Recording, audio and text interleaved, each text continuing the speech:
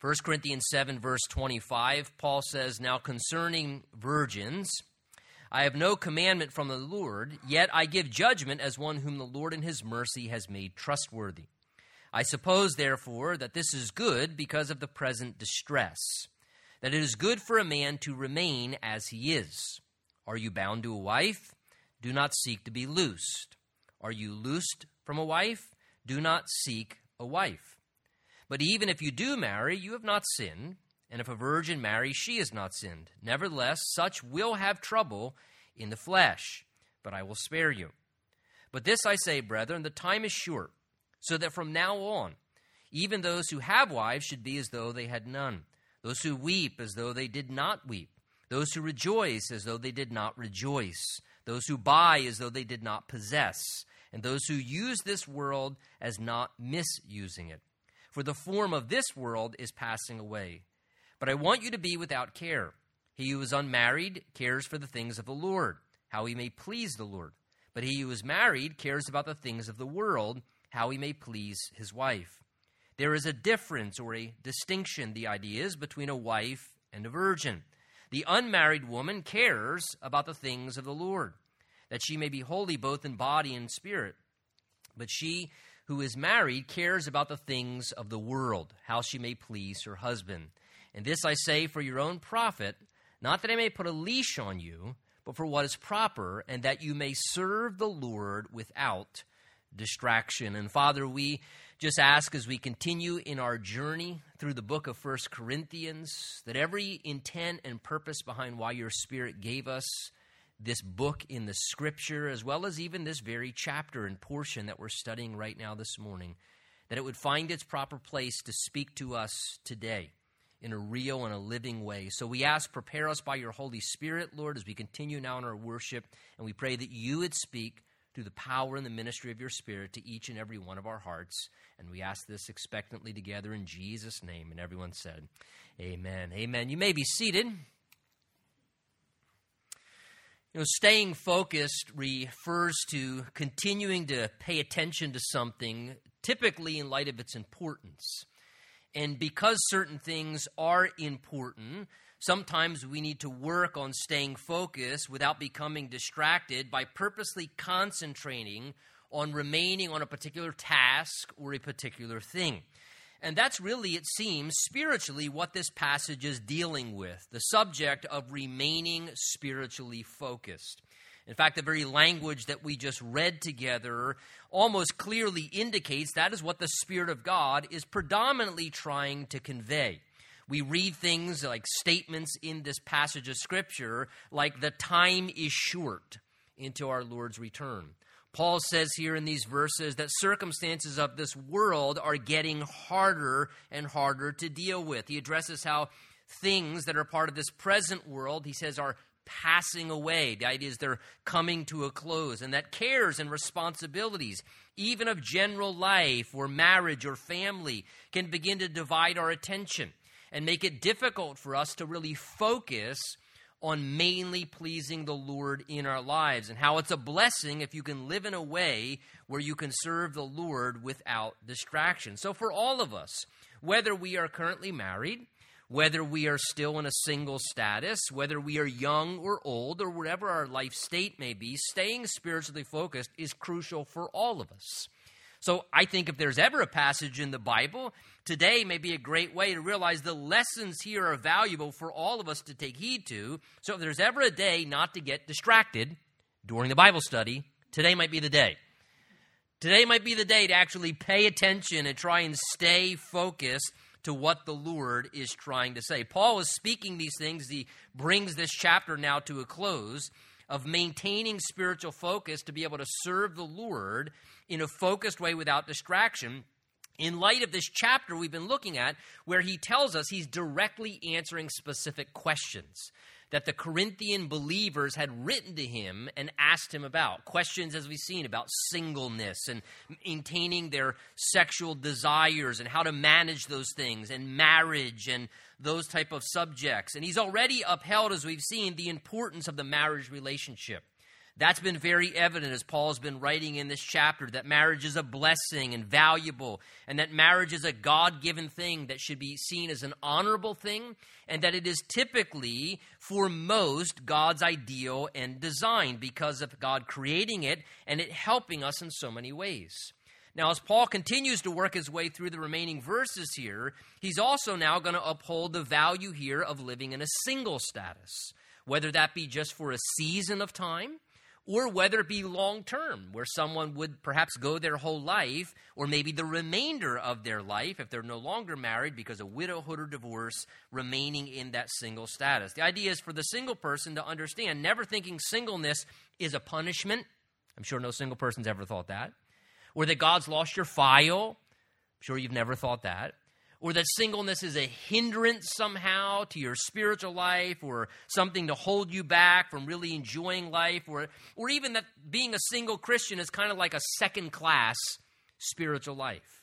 God wants us to know that that's not the case, that singleness actually affords some unique advantages to the Christian to actually really thrive spiritually, whether it's for a season or whether it's long-term. And Paul will address some of that in the midst of these things. Look back with me in verse 25, if you would, as Paul begins this section. He says, now concerning virgins, he says here, I have no commandment from the Lord. Notice the term used there, virgins. It's actually a term that's just used to simply describe the unmarried man or the unmarried woman. We see it used in the New Testament to refer to men and to women, but it's a term really just used to describe someone who's never yet been married. Now, let me tie two things together. It's a term used in the New Testament to describe those who've never yet been married, and the Spirit of God translates it for us, virgin. Please take notice of that. That God himself assumes, takes it for granted, because that's his way, that someone who's unmarried is still a virgin. In other words, in God's mindset, that is the ideal and the way of God. So if someone has never been married, God assumes they've retained their sexual purity, because that's God's ideal. That's God's will and God's design. And your status of being a virgin and morally pure should only change when your status has changed from going single to being married. So from God's perspective, it's interesting. He refers to the unmarried as a virgin. He says to those single, to those concerning the unmarried state, he says, notice verse 25, I have no commandment from the Lord. In other words, he's going to say, I'm not giving a command from the Lord here. I'm not sharing something that Jesus commanded, because the Lord does not say that you have to remain single, nor does the Lord ever say that you have to get married. God gives us that freedom. God's word doesn't command either, because we can faithfully serve the Lord Jesus as a married person, and you can faithfully serve the Lord Jesus as a single person.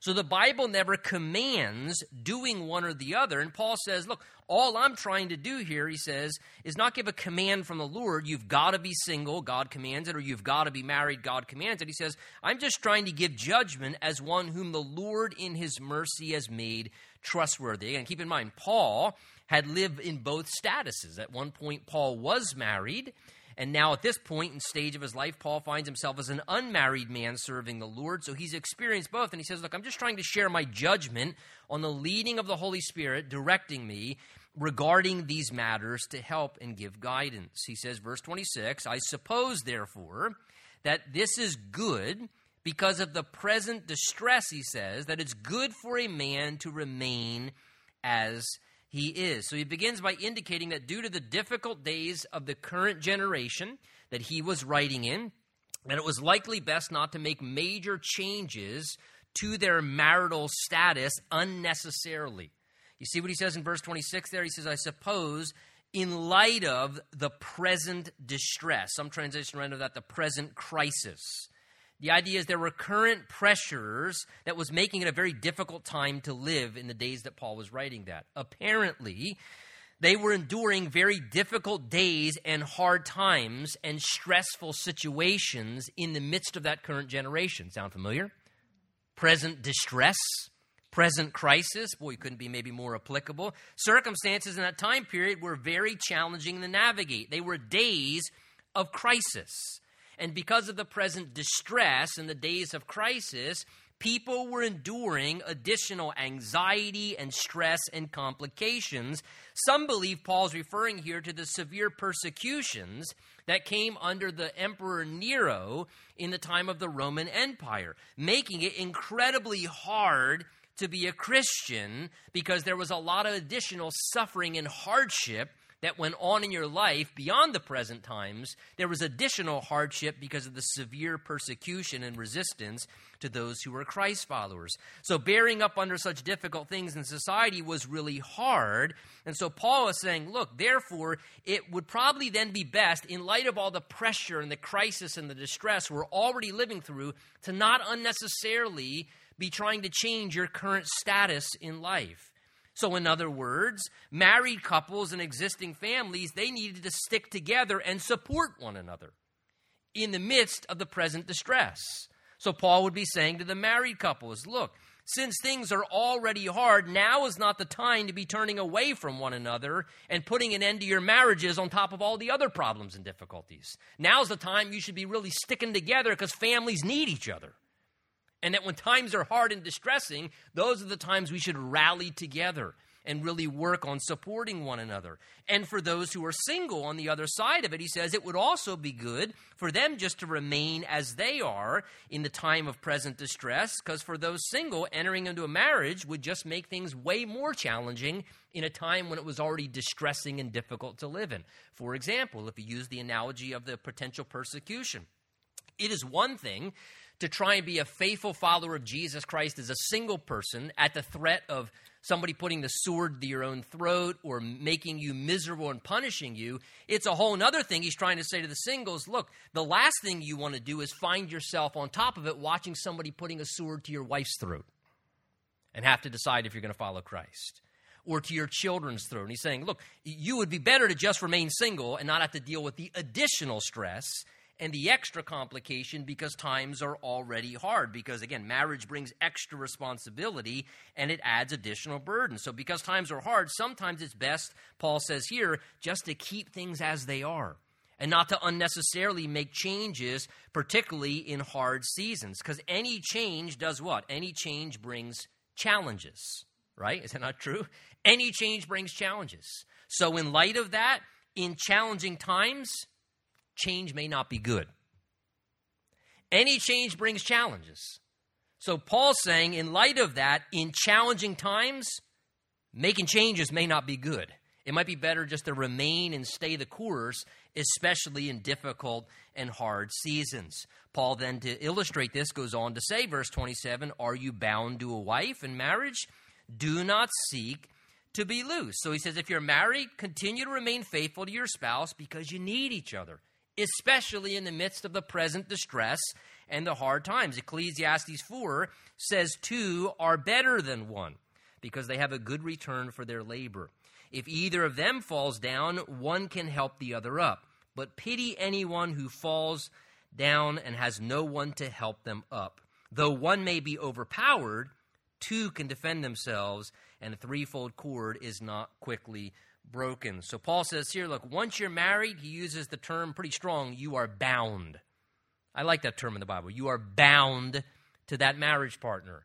That is, you are bound to them, Paul's going to say, until death brings an end to it. So you shouldn't become distracted trying to find a way to get loosed or freed from that marriage relationship. Times are hard enough. A marital breakup would just make things all the more harder, the Bible's trying to say. When life's already hard, why would you want to add more difficulty to it by entering into a marital breakup? You know, one man said, who actually was an attorney, I find it quite interesting. One attorney said, the only people who profit from divorces are attorneys. Boy, is that fitting. An attorney. The only people who profit from divorces are us attorneys. So again, if you're married, work on strengthening your marriage in difficult times, not thinking that somehow the solution is to get out of your marriage, because all you're going to do is add more distress to your life and current difficulties. Now, on the other side of that, he addresses the singles. He says, are you currently loosed from a wife? Are you single? You're not obligated to a marriage relationship. Then he says his instruction, do not seek a wife. So what he's instructing there to those single is not to be striving to hurry up and find themselves a spouse to get married to. See, sometimes the struggles of loneliness and discontent and strong passions, inflamed passions, can tend to drive those who are single in life. And as a result, what begins to happen is the single person ends up becoming overly focused. Nothing wrong with being interested, but overly focused on trying to seek a spouse as their top priority. And it becomes kind of the underlying symptom in their life that disrupts the healthiness of their spiritual life, because they're always searching after, they're always on the hunt, if you know what I mean, for their spouse. And sometimes that can actually become something that begins to drive them in an unhealthy way where it preoccupies them. Look, let me say this morning, if you're single, there's nothing wrong with being open to what's on the market. Okay? You can see what houses are up for sale. I did that at one stage in my life. We all do that when you're a single person. It's okay to be open to what's on the market if you're a single person, yet beware of falling prey to your feelings and thoughts about marriage, thinking that that's the answer that will just solve everything, because that's not the case. And Paul's going to address that here, where you're always seeking after a potential spouse and it actually preoccupies you and you start striving in the flesh to find a marriage partner. If you allow that to begin to happen, it will only lead to you actually stumbling spiritually. It won't help you spiritually. And even more than that, it actually could lead to stifling God's plan for you. Because as you're trying to take this exit ramp and that exit ramp and trying this one and trying that one, God's saying, my exit ramp's 2 more down the highway, but you got to get back on the road with me first. So be very careful of that. You know, read the book of Genesis, God's original institution in the marriage relationship, and I always point this out to couples when I'm doing premarital counseling. It says that God created the woman for the man, right? He created Eve for Adam. So when God has a heart towards your marriage partner, he is custom creating the exact person for you. And then it says that God brought her to the man, and then they discovered one another as the first 2 human beings, the man and woman on earth. And then, of course, God brought them together in marriage. But again, God's involved in the process. God will custom create the exact life partner for you, and God will bring them into your path in the midst of what you're doing. What was Adam doing? He was just working the garden and talking to the animals, and he was walking with God. And then all of a sudden, God brought her, who God planned for him, into his path, and boom, they discovered one another. And God is faithful to do that. He did it originally. He hasn't changed. You know, let me give you a great life verse for the whole concept of marriage and many things. It's Matthew 6:33. It's seek first the kingdom of God and his righteousness, and all these other things, even a spouse, will be added to you. You know, when I found my wife, you know how I found my wife? I wasn't looking for her. Wasn't looking for her. I was seeking first the kingdom and serving the Lord. You can ask her. She had to beg me to date her. No, I'm just teasing. She didn't really have to do that. She had to get my attention. But I'm dead serious. If you just focus on seeking the Lord, trust the Lord, he will then add into your life the person he's intended for you. And they will be a blessing and not a hindrance and a stumbling block. So Paul then goes on, verse 28, to say, but even if you do marry, you have not sinned. And if a virgin marries, she has not sinned. Nevertheless, he says, such will have trouble in the flesh, but I would spare you. So though it may be good, if you can be content, Paul says, to exercise self-control and to remain in a single status, he says there's nothing wrong from God's perspective, however, if you decide to get married. In fact, you notice verse 28 there, he even goes so far to assure the single person that if they do marry, he says, strong language, he says, they have not sinned. Now, to me, that's interesting. It's almost as if he's apparently addressing what maybe was an idea even in that day that existed. Perhaps there was teaching and ideas being conveyed that somehow there was something more spiritual about being single and celibate. And if you really were devoted to God, you didn't have to get married. And almost as it was if you were compromising to get married because you couldn't control your God-given passions and your natural romantic affection and sexual desire. So it was true holiness to be in single celibate living. And God says here, look, that's not true. From my perspective, you can serve me as a single person. You can serve me as a married person. There's nothing sinful or wrong getting married to someone, and that should never be taught or conveyed to anybody. If God calls someone supernaturally to a unique gift of singleness, that's one thing. But to tell people if you really want to be holy or you want to serve God in a real holy way, you got to live single and celibate, that's not a real healthy thing. Paul says here, people haven't sinned if they've gotten married. Marriage is God's design. God created marriage. There's nothing wrong. You can serve God in either status. However, Paul says if you're single and you opt to become married, though it's not wrong, look what he says the second half of the verse. He says, but be fully aware it will add new and different struggles in your life that you weren't experiencing when you were single. He says right there in verse 28, nevertheless, if you choose to get married, he says, those who get married, such will have trouble in the flesh. In other words, he's saying, if you've married, you haven't sinned. But he says, I just want you to realize that life will get even more challenging once you get married. He doesn't want anyone who is single to think that if you decide to get married, that you should do it without your eyes wide open, that you're making a major change and transition in your life status, and it will bring its fair degree of challenges as well. Again, as two different people who are unique by design, who've come from different backgrounds, different family upbringings. You add all these different factors. And then on top of that, though they love Jesus, if they do love Jesus, they're still completely imperfect. They're all just a tad bit selfish still, just a tad bit impatient. We tend to be contentious. And so he's saying, look, you're taking two different people and you're trying to put them together and make them live a shared existence now. And he's saying, do you think there's not going to be a little bit of sparks once in a while? Do you think there's not going to be some troubles and challenges to adjust to that type of living experience? Paul was trying to spare those single from being misguided to thinking that marriage is just so easy. All those married people, they got it so well. And to think it's just the solution to everything. I don't know how many times I've talked to a young person or a single person, not just a young person, and had to say to them, hold on a minute, let's tap the brakes here. Marriage is not a solution. If you're trying to use marriage as a solution, you have the wrong idea for marriage. Marriage is not a solution. It's something that you should never enter into just thinking, oh, well, if I just enter into it, it'll be carefree. Everything will get better if I just get married. And the Bible does not teach that reality. Marriage has its own share of challenges to navigate. It creates new troubles. Is marriage wonderful? Absolutely. Look who I'm married to. I mean, of course it's wonderful. It's fantastic. It's the most blessed experience in the world. 26 years later, I would marry the same person all over again. Absolutely, certainly. However, that being said, it's important to realize there's work to make a marriage work. And the reality is this. When you get married, life becomes much more complicated on many levels. Now, that's not a negative thing. That's just a reality, right? Those who are married understand that. Life gets way more complicated on many levels when you get married because change, as I said earlier, always brings new challenges. And probably one of the greatest changes in life is what?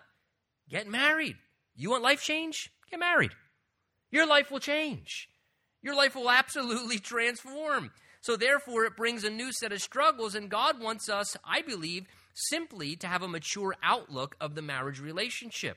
And for those who are still single, to realize transitioning from singleness to marriage, yes, it may be wonderful, but it also will require constant work and something that will bring new troubles and new challenges, and those married face their own set of troubles. And Paul says, look, I'm single. I'm just trying to spare you from not having your eyes wide open by entering into a marriage without realizing what that really involves. He says, verse 29, but this I say, brethren, the time is short. He says, so again, what's Paul sensing there? The time is short. He's sensing the imminency of the return of the Lord. Notice that Paul lived with this sense that there was a short gap of time he believed until the Lord would return. And let me just say, if that was the case when Paul wrote it then, how much more are those few words true now? If Paul sensed then the time is short, how much more should we sense today how short time really must be till Jesus returns? We see so much last days prophecy having already been fulfilled. We see the signs of our time very evident. Times are getting darker and darker as we live in this current generation. And we look around. What did Jesus say regarding his return? Jesus said, as it was in the days of Noah, so shall it be in the coming of the Son of Man. Think about what it was like in the days of Noah. People were barbaric. They were becoming out of control, no restraint anymore. I mean, sexual perversity was just rampant. People just had no sense. It was, again, just this brutish, callous, barbaric behavior of humanity.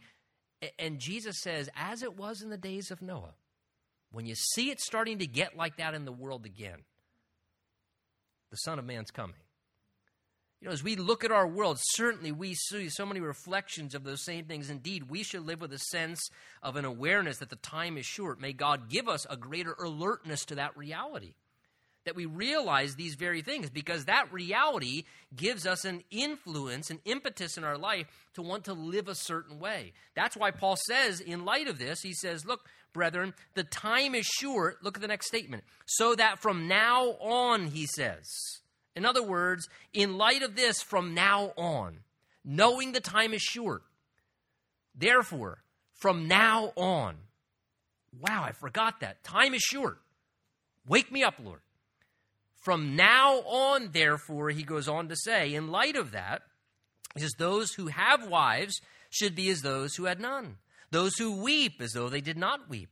Those who rejoice as though they did not rejoice. Those who buy as though they did not possess. And those who use this world as not misusing it, for the form of this world currently, he says, is passing away. So Paul gives now some analogies, some examples of trying to press home this idea. Look, time is short, so therefore from now on, let's be careful not to become preoccupied and distracted in our spiritual lives. He says, verse 29, first of all, that those who have wives should be as those who had none. Now, obviously, he is not saying it's right to neglect your wife, because Jesus is coming. So don't think, all right, guys, you found your memory verse there, that you got the right to say, look, I'm going hunting, I'm going fishing, I'll be gone for 4 days, because Jesus is coming back, so I can act like I don't have a wife anymore. And let me just say, all joking aside, beware of that hyper-spirituality that can come into your life sometimes. It can be a temptation, really, where a person begins to think they don't have to spend time with their wife or take care of their wife, and almost selfishly start to neglect their spouse or mistreat their spouse in order to pursue spiritual things, right? I mean, I've sat with couples before. Where, let's say, for example, I'll give you an analogy on the other side of that, where I've had a wife who was a Christian and a husband who was not a Christian. And she's excited about the Lord, so she's at church Sunday. She's at church Wednesday. Tuesday, she goes to Precept Bible. Friday, she goes to, women's prayer for your husbands that aren't saved. And 5 days out of the week, she's doing some. And ultimately, the husband says, look, I'm glad you're excited about this Jesus thing, but it's like I don't even have a wife anymore. It'd be nice if this Jesus thing would make you make dinner for me once in a while. And see, we have to be very careful in the same way. I got to do this. I got to do ministry. I got to serve the Lord. I got to read my Bible. And all of a sudden, the wife starts to realize, well, I mean, goodness gracious, you do this, you do that. You serve the neighbors. You feed the poor. You take care of the homeless. You do all these things. But you don't even spend any time with me anymore. And it's done in this hyper-spirituality. So again, Paul here says, look, really what he's conveying is don't allow your marriage to be something that becomes an excuse for spiritual laziness. That's the concept Paul's conveying here. Not that we should neglect our spouses. That is wrong and hyper-spiritual. God wants us to take care of our spouses. He's saying don't use the fact that you're married as an excuse for not seeking the Lord, because time is short. So from now on, don't let your marriage be your justification for why you're not really serving Jesus, because that's the other side that can happen. Sometimes people can tend to make the error of kind of letting their marriage be their excuse for why they don't answer a calling from the Lord, or why they don't walk with the Lord, or why they don't serve the Lord the way they should be serving the Lord. Look, sometimes we wrongly justify our spiritual condition being because we're married. Oh, I got to keep my wife happy, or I got to keep my husband happy. And we almost give this idea that the excuse is our spouse holds us back from serving Jesus. And look, God's word is saying, look, that's not true. And we shouldn't let that happen in our lives. There's balance in all those things, but the bottom line is there are lots of married people as well as married couples who are faithfully serving the Lord. and serving the Lord together. So please, God's saying, don't use your marriage as a justification for why you can't walk with the Lord or why you can't do ministry or serve the Lord. We never, ever want to use that as a trade-off where we're kind of idolizing our marriage over honoring the Lord and doing his true calling upon our life. And then he shows some other examples to exhort to not be distracted here in these verses. He mentions in our verses here many different types of things that can preoccupy us to keep us kind of distracted and kind of sidetrack us, where he says there at the end of verse 31, remember the form of this world, and that's the general concept, the catch-all of these different examples, the form of this world, the different experiences of it, he says, these things are all passing away. In other words, they're all temporary. So we don't want to become overly preoccupied with the patterns, the affairs, the experiences of this world in a way whereby we're not remaining focused on serving the Lord, where we become so earthly minded that we become no heavenly good anymore, the idea is. I love the way some of the modern translations render these two verses. Let me just read them to you. One translation renders it this way: those who mourn should be as if they did not. Those who are happy as if they were not. Those who buy something as if it were not theirs to keep. Those who use the things of this world as if not engrossed in them. For this world in its present form is passing away. Another translation renders it this way: those who weep or who rejoice or buy things should not be absorbed by weeping their joy or their possessions. And those who use things of the world should not become attached to them, because this world will soon pass away. You see the idea there? The caution is really upon becoming overly engrossed in or overly attached to things that are part of this present world experience here. This is the idea, cautioning us that we don't overly start to occupy ourselves with or kind of almost idolize to a wrong degree things that are part of this present life experience. And two things he really zeroes in on here. The first thing is our personal feelings. And we not think anything of that, but notice he mentions here the idea of the experience of grief and weeping, as well as the experience of joy and happiness. And look, our personal feelings can become something that distract us spiritually, that preoccupy us and get us off track spiritually. For example, are we going to grieve and weep at times?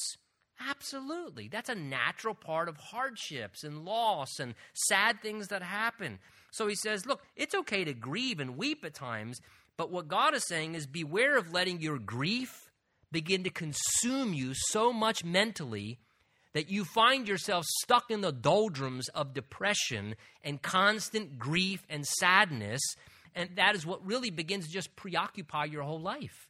And so you become paralyzed by grief. And that can actually happen. Someone be in grief or sad or disappointment or something that's happened, and their grief or sadness or letdown or sorrow, whatever they're processing, can actually begin to kind of just consume their life in an idolatrous way, whereby it preoccupies them so much, it just paralyzes them spiritually. Now, on the other side of that, he mentions being joyful, or the idea is being happy. Those who are rejoicing, he says, those who are joyful, as if they weren't. The idea there again, is it wrong to experience happiness or pleasure? Of course not. Nothing wrong with enjoying life, but beware of letting that be what drives you in your lifestyle and your pursuits, where you begin in an unhealthy way to neglect what's spiritually right or important because you're always putting your personal happiness, being joyful and happy, before the Lord. And he says, be careful of these things. Any emotion, whether it's seeking to be happy, don't let that be your top priority. Time is short. Don't make being happy your first priority. Make serving Jesus be your first priority. And he's saying, don't let grief and depression and despair be what paralyzes you when you should be focusing on serving the Lord. The other thing he says, don't become preoccupied with your emotions, but he also says, don't become preoccupied with your earthly possessions. Because you see what he says as well in verse 30? Those who buy as though they didn't possess. Those who use this world as not misusing it. So are we going to buy things in the world? Yes. Are we going to possess things and are we going to use things in the world? Yes. But he's saying, look, don't become overly preoccupied with material earthly possessions, because in any culture, especially an affluent culture, materialism and possessions can begin to hinder our spiritual lives.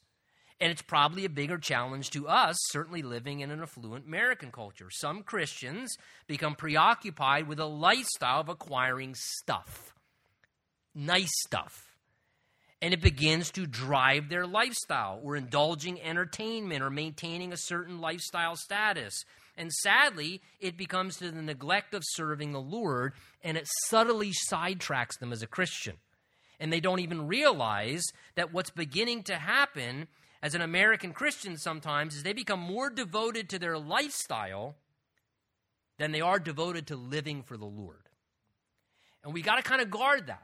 And I think in our culture, we have to guard that even more. Jesus warned of being aware of the deceitfulness of riches choking out our spiritual lives. Again, we read those verses, being overly engrossed, overly attached. The idea is to present physical possessions or pursuits or hobbies or just enjoying life. Again, nothing wrong in balance, but be careful you don't let your lifestyle, folks, dictate your decisions about what degree of dedication you use to serve the Lord. Beware of that you don't let your lifestyle be what drives how you live for the Lord. Instead, let me encourage you, live fully for the Lord and adjust your lifestyle to serving the Lord. Make that be the priority. You adjust your lifestyle to what it takes to serve the Lord first and foremost as an individual or as a family. That's why he says, look, time is short. This world's going to pass away soon, so that from now on, he's saying, let's not get preoccupied. Let's not get distracted, Paul says, that it's going to hold us back in our spiritual lives. He says, verse 32, going on, I want you to be without care. The idea is Paul saying, I want you to be freed up from the concerns of this life, that the cares of this life wouldn't stifle your spiritual life. Now, what Paul's going to do is he's going to start to now uphold the benefits of singleness.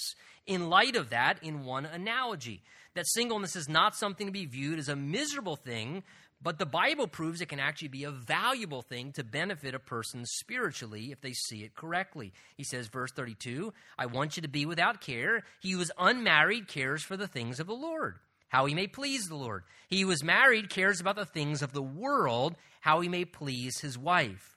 There is a distinction, the idea, between a wife and a virgin, a single unmarried person. The unmarried woman cares about the things of the Lord, that she may be holy both in body and spirit.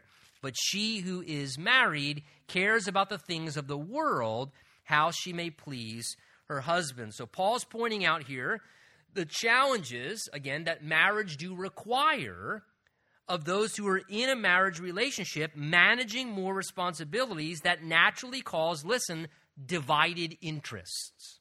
Right? That's part of the complication that comes with entering into marriage, is you now have to balance divided interests.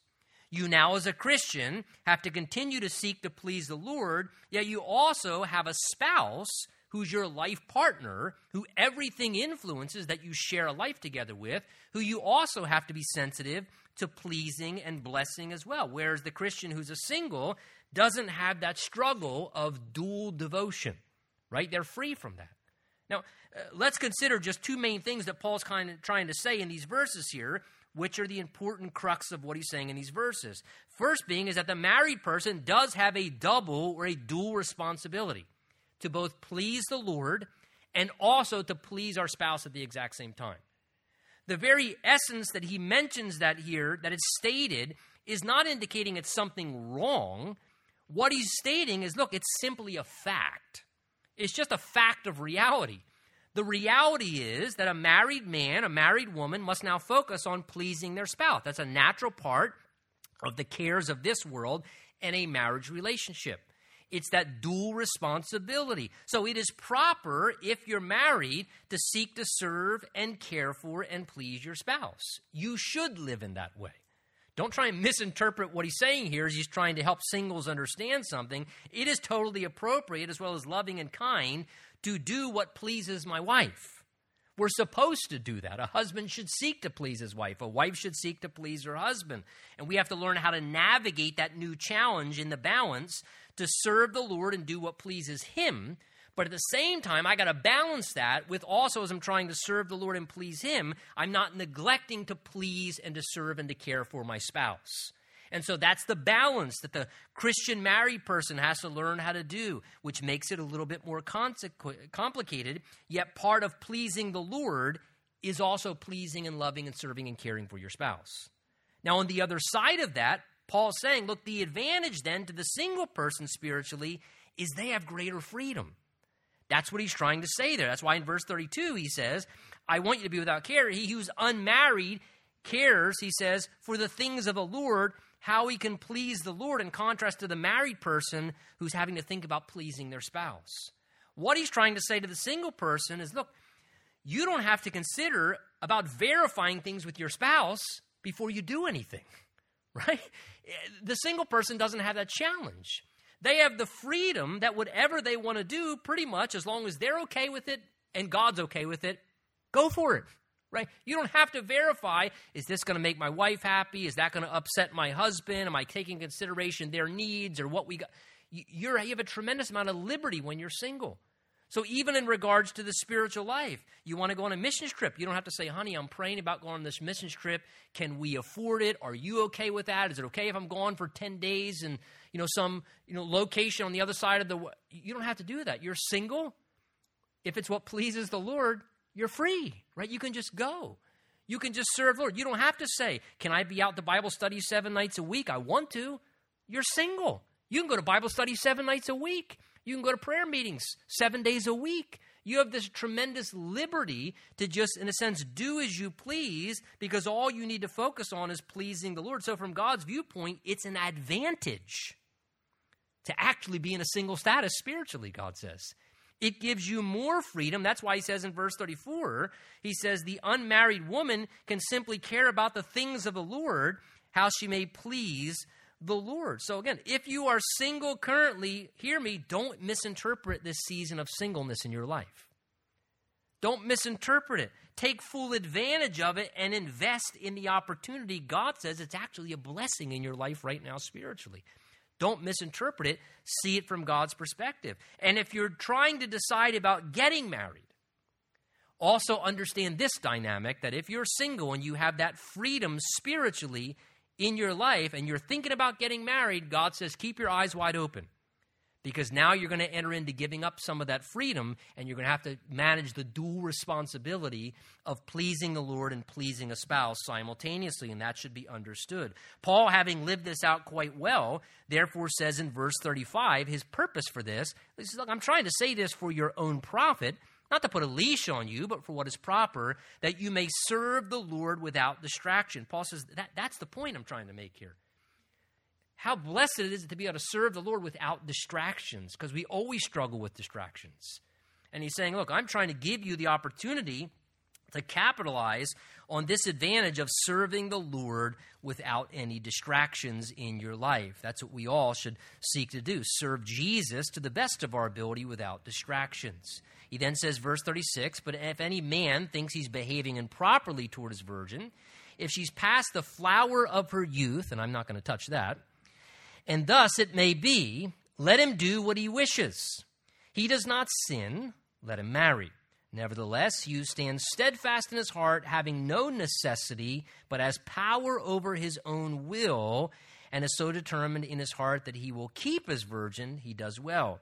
So he who gives her in marriage does well, but he who does not give her in marriage does better. Now, let me just say, this is one of those New Testament passages where translators and commentators kind of hold a little bit of different views on.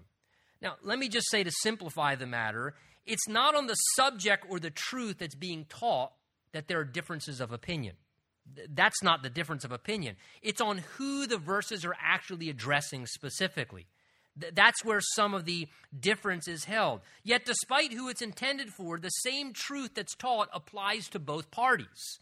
So it really doesn't matter, therefore, because the same counsel is important for both parties. Some think this is referring to the single Christian who's in a healthy relationship or who is already engaged and is contemplating whether or not they should take it to the next step to marriage. Some think it's addressing the father who has a daughter who's still a virgin and unmarried, and she's in a relationship or engaged, and he's trying to determine if it's okay to give her in marriage or to wait and not give her in marriage yet. In either situation, the same concept applies spiritually, and the concept is simply this, that if it's a healthy relationship between two Christians who seem to be compatible, God is saying beware of overly prolonging entering into the marriage relationship, because that may not be in the best interest of the couple. You understand me on that?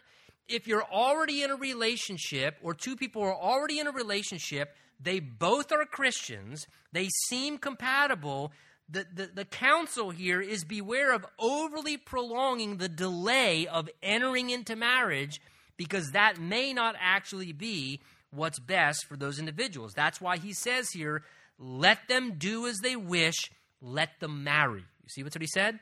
Let them do what they wish. They desire to be married, let them marry. Let them enter into marriage. Again, allow it to progress. If that's what they desire, he says, especially if they're struggling in the way they're behaving towards one another. In other words, if it's starting to become a challenge in the proper kind of, behavior of one another in the relationship because they're waiting and prolonging, saying, look, remember, marriage is of the Lord. It's God's design. So let it happen. Let it progress, he's saying. So again, if you're in a healthy romantic relationship with a fellow believer this morning, he says, verse 36, if that's the case, if you think you're behaving improperly toward your virgin, if she's past the flower of her youth, he says, let it be, do as you wish, you're not sinning, let them marry. So this morning, if you're in a relationship with a Christian, it's healthy, you seem compatible, God's saying it might be best to stop trying to prolong the process. It might be best to let it progress to marriage. That may be what's in the best interest of the relationship. Now, on the other side of that, in balance, in verse 37, he says, however, if you can remain content and you can control and have power over your own will and you don't need to marry, then he says, that's fine too. You should follow God's timetable. That's the important thing at the end, that you're following God's timetable and not over-spiritualizing getting married too quick, or you're not over-spiritualizing trying to prolong because you've been praying for 17 years and she's past the flower of her youth and you end up burying her before you marry her. You understand the idea? So he's saying, look, let it progress. Marriage is God's plan. Now, on the other side of that, if it's addressing, as I said, not the single couple in a relationship, it also seems this could be an instruction to the father struggling with giving away his daughter. Because you notice in verse 38, the language, he who gives her in marriage does well. He who does not give her.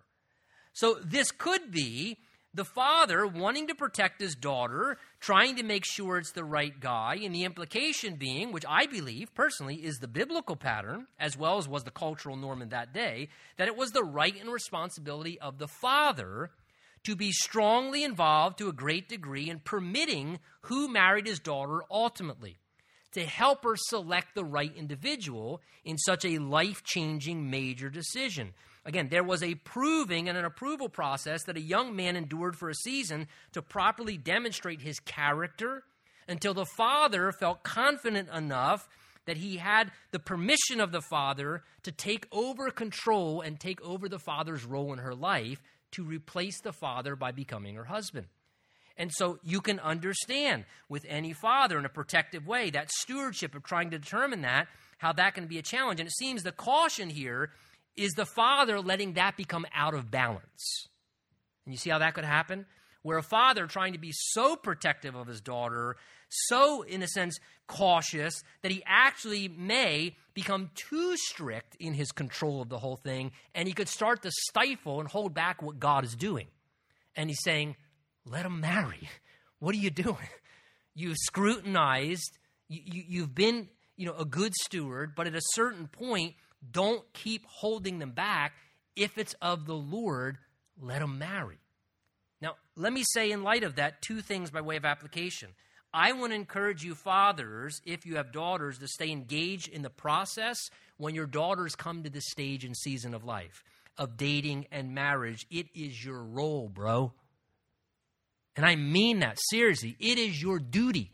Don't let some guy come marching into your life and begin to start hijacking and pushing you out of the way and taking over control of your daughter. You stay engaged and let him know, look, she doesn't belong to you, she belongs to me. And to the day we stand at the altar and I say, her mother and I, when they say, who gives her? The idea is you ain't getting her till I give her.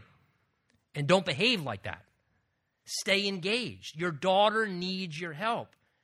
You don't invest decades into your daughter's life to just let any guy who wants to date her, or more than that, marry her, just come in and push you out and keep you uninvolved. Stay involved. Stay in a healthy way involved. Help her progress through that process. And let me say, for those of you who are young ladies who aren't married, you could do no better thing than take advantage of the wisdom and the love and the care of your father to assist you in that process. Do you really think your dad's going to help you pick out a moron? Really? I mean, don't you think after all those years, he really has your best interest in mind? Trust him. Let him be involved, particularly you two. You got me there? No, I'm just kidding. Let him be involved. Your dad paid me good money to say that. Look at the last two verses. Paul concludes. He says, a wife is bound as long as her husband lives, but if her husband dies, she's at liberty to marry to whom she wishes, only in the Lord. And Paul says, but she is happier if she remains as she is, according to my judgment, and I think I also have the Spirit of God. So Paul gives a final instruction here regarding remarriage, particularly for those who are widows or widowed. And notice, the marriage bond exists for life, but he says if God has allowed death to come to your spouse, you've been released from that marriage, and he says you now have liberty, if you want to, as a widow or widower, to remarry. What's the only criteria for remarriage? Verse 39, only in the Lord. The idea is you just make sure they're a believer, a sincere Christian. And let me conclude with leaving you with this concept. Notice the general concept given from the Holy Spirit regarding marriage, you might say, for the Christian biblically. That there's one criteria for Christian marriage. You marry someone else who's in the Lord.